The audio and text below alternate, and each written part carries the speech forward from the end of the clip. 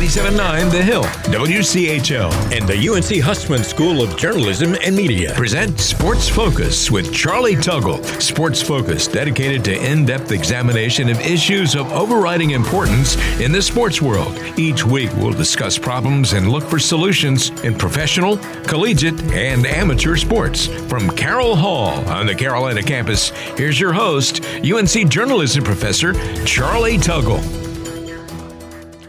Welcome to Sports Focus. Our topic today, college football and projected playoff matchups. Our guest, Bill Curry, former coach at Georgia State, Georgia Tech, Kentucky, and Alabama, also a Super Bowl champ twice.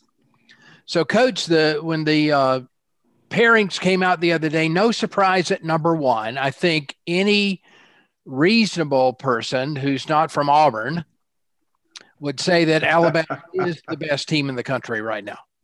They are just dominating again.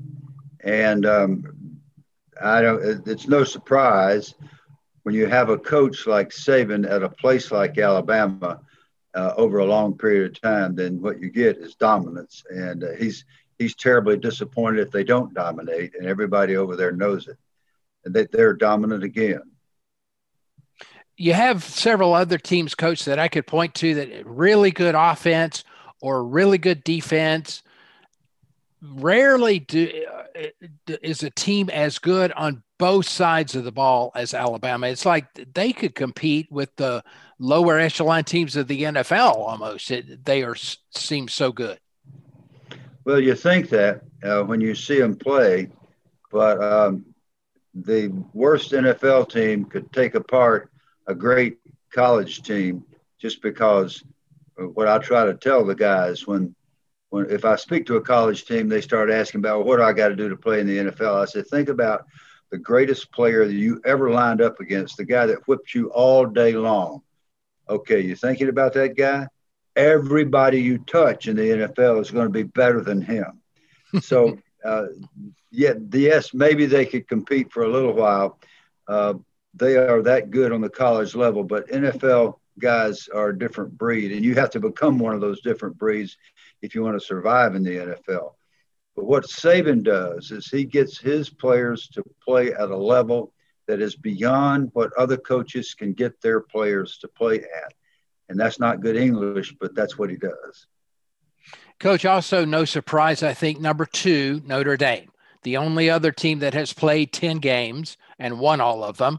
Notre Dame is pretty strong, but I just don't get the same impression of the Irish as I do of the Tide. Well, what the impression differential is that you're noticing, and there's a fancy phrase that broadcasters misuse all the time because they don't understand it, but there's something called the speed of the game. And when you move from one level to another, if you move from midgets to high school, the speed of the game accelerates. High school to college, speed of the game accelerates, so on and on to the NFL. The speed of the game, when you watch Alabama, is very different from Notre Dame. That's what you're seeing. The linemen are good and tough at Notre Dame, but they're not lightning quick. Everybody at Alabama is lightning quick.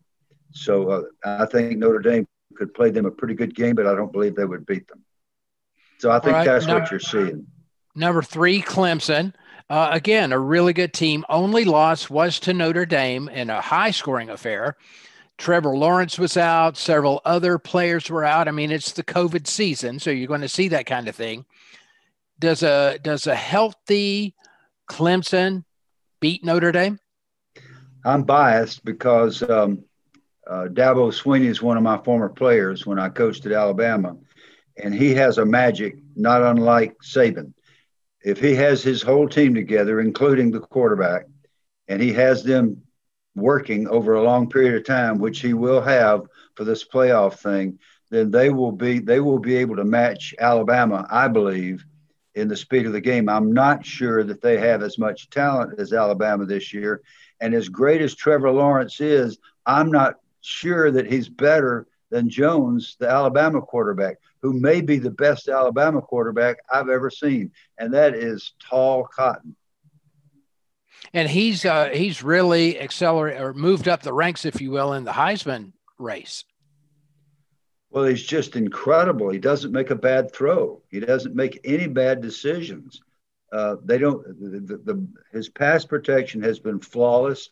I think Clemson could change that, and you'll have to get him to move off the spot to change his accuracy. Meaning, you got to get his feet. Let's just say Tom Brady. If you watch Tom Brady, the only times he has a bad game is when people can get his feet moving, when people can put pressure in his face. Somebody's going to have to do that, and I think Clemson might be the ones to do it. All right, so Coach, let's go to number 4, and I think this is where the difference of opinion really starts to show up. Ohio State has looked really good in the games it's played, but the Buckeyes have played only 5 games. So the question is, should a 5-win, or let's say they win the conference championship, a 6-win team really be in the top 4? Well, nobody asked me, but my opinion is no. I think you probably should have played at least 8 or 10 games in order to compete for the big prize. And this year especially, because that means you've had several weeks to get your team healthy, and that means staying away from COVID and getting in the training room and getting pulled muscles healed up and getting a twisted ankle healed, whereas the other team's back out there busting it the next week against a tough opponent. I don't think it's fair at all for somebody who's only played a few games to compete for the championship. If they have a good day and they're fresh, Ohio State has enough talent, they could beat anybody on the board. Sports Focus. We'll be right back. You're listening to Sports Focus with Charlie Tuggle. And now back to the show. Welcome back to Sports Focus. We're talking about college football and the upcoming playoffs. We're talking with Coach Bill Curry. Coach, and I am a Gator grad twice. I have 2 degrees from the University of Florida. I was shocked that Florida was ranked number 7 after that debacle against LSU. Should the Gators be number 7? Well, I don't know enough about teams 5 and 6, and I don't even know who they are. I haven't studied the rankings to that extent. I've only studied the ones that I think are going to compete for the playoffs, and I've studied them less. I used to study everybody really well when I was doing the analysis for ESPN, so I'm not as up to date on the Gators or anybody else. But I think what's happening now, because of the limited season and because of the COVID influence, I think what's happening to the voters, and I'm just guessing at this, I saw the rankings also, I think they are using reputation more than they would in ordinary circumstances. And I think that's to the detriment of the process. That's what several of the commentators said about Ohio State. The reason Ohio State is number 4 is, yeah, they've played well on a limited schedule, but it's Ohio State, right? Florida, has historically been pretty good. So there's actually a scenario where you could see Florida 2 wins and 2 losses rather, and one of them a terrible loss could actually make it into the top 4. They need a whole lot of help, but it's within the realm of possibility. Of course, the first thing they would have to do is beat Alabama in the conference championship, and that's probably the tallest order of all. So, Coach, with all of that taken into account, how would you rank this season in terms of weirdness in all the football you've seen in your years in the game? It ranks number 1. What a great question, Charlie. Number 1 by far in weirdness. Life is number 1 in weirdness. I've lived 78 years. I haven't had another year remotely as weird as I lived through Watergate. I was in Washington because I was president of the Players Association during Watergate. So I watched all that up close from a few blocks away. And that wasn't as weird as this is weird. I'm talking about politically now, and the sports stuff has just been off the wall. And what's been demanded of these student athletes and coaches is just really unconscionable. And I am so proud of the way a vast majority of them have handled it. And they have managed the weirdness, and they have come out and done the best they could. And when they've been sick, they've gone and they've quarantined. They've done what they're supposed to. I think the coaches have been magnificent, and the student athletes as well. And I think the student bodies have been very understanding and supportive. I think it's a good. I think it bodes well. It speaks well to the youth of America, and it speaks poorly for the leadership of America for what we're going through. Very, very poorly for the leadership. So, Coach, I wanted to ask you along those lines of how these young men, and actually one young woman when it comes to the Vanderbilt kicker, but these young men have performed under such unusual circumstances. You sent a tweet out after the Northwestern Wisconsin game. Do you remember that tweet, and will you expand on that for us? Yeah. I watched them play, and I thought, this is what it's supposed to be all about. They weren't sophisticated. They weren't polished. Wisconsin was playing with none of their receivers. All of their receivers were either freshmen or walk-ons. And Northwestern was wounded, and they played their guts out and knocked the stuffings out of each other fair and square. And then when the game is over, they walked up and embraced and hugged. And I thought, dear God, thank you for competitive sport. And then I watched Army Navy last Saturday, and I saw exactly the same thing. That is the youth of America, and I'm so proud of them. And I'm so proud of that young lady that ran out there and kicked that extra point. I promise you that was not easy for her. Yeah, that was a neat thing to see from the Vanderbilt kicker. So, Coach, again, along these lines, the strangeness of this season that many teams are playing with second and third line players, and yet they're out there, they're playing for the love of the game. Isn't, again, to reiterate what you said, that does seem to be what it's all about, and maybe we've lost some of that. Well, they play for the love of each other, and that's why football matters. Football is just a sport, but it is the only sport that I'm aware of in which every player needs every teammate on every play just to survive. Well, we realize that. And when you realize that, then you realize it doesn't matter if it's male or female. It doesn't matter what color a guy's skin is or what his religion is or what country he came from. It matters that he's your teammate and you're going to bust it for him. Every great team in football understands that. Every team that has great talent and gets beat does not understand that. And the United States of America is exactly like that huddle, exactly like that locker room, just exactly. Sports Focus, we'll be right back. You're listening to Sports Focus with Charlie Tuggle. And now back to the show. Welcome back to Sports Focus. We're talking with Bill Curry, coach, Super Bowl champ, 2 times over, a guy who really knows his football. Coach, I wanted to ask you about a couple of specific teams that look like there's no way they could get into the Final Four, but yet have had excellent seasons. Where did Coastal Carolina come from? Good gracious.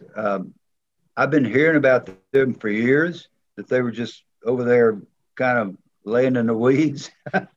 Well, they popped out of the weeds this year, didn't they? They did. I mean, they are really, really good. I haven't had a chance to see them play, but I wish I had.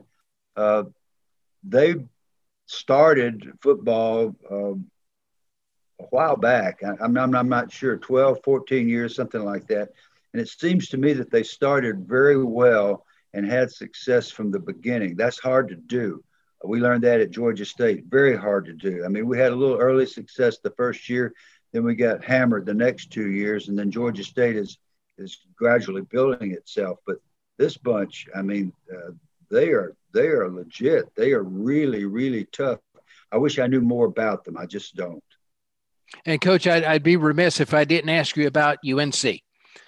So here's a team that's 8-3, throttled Miami, just embarrassed Miami, which was number 10 at the time. If it weren't for a couple of plays and a couple of unexpected losses, Carolina could be 10-1 under Mack Brown.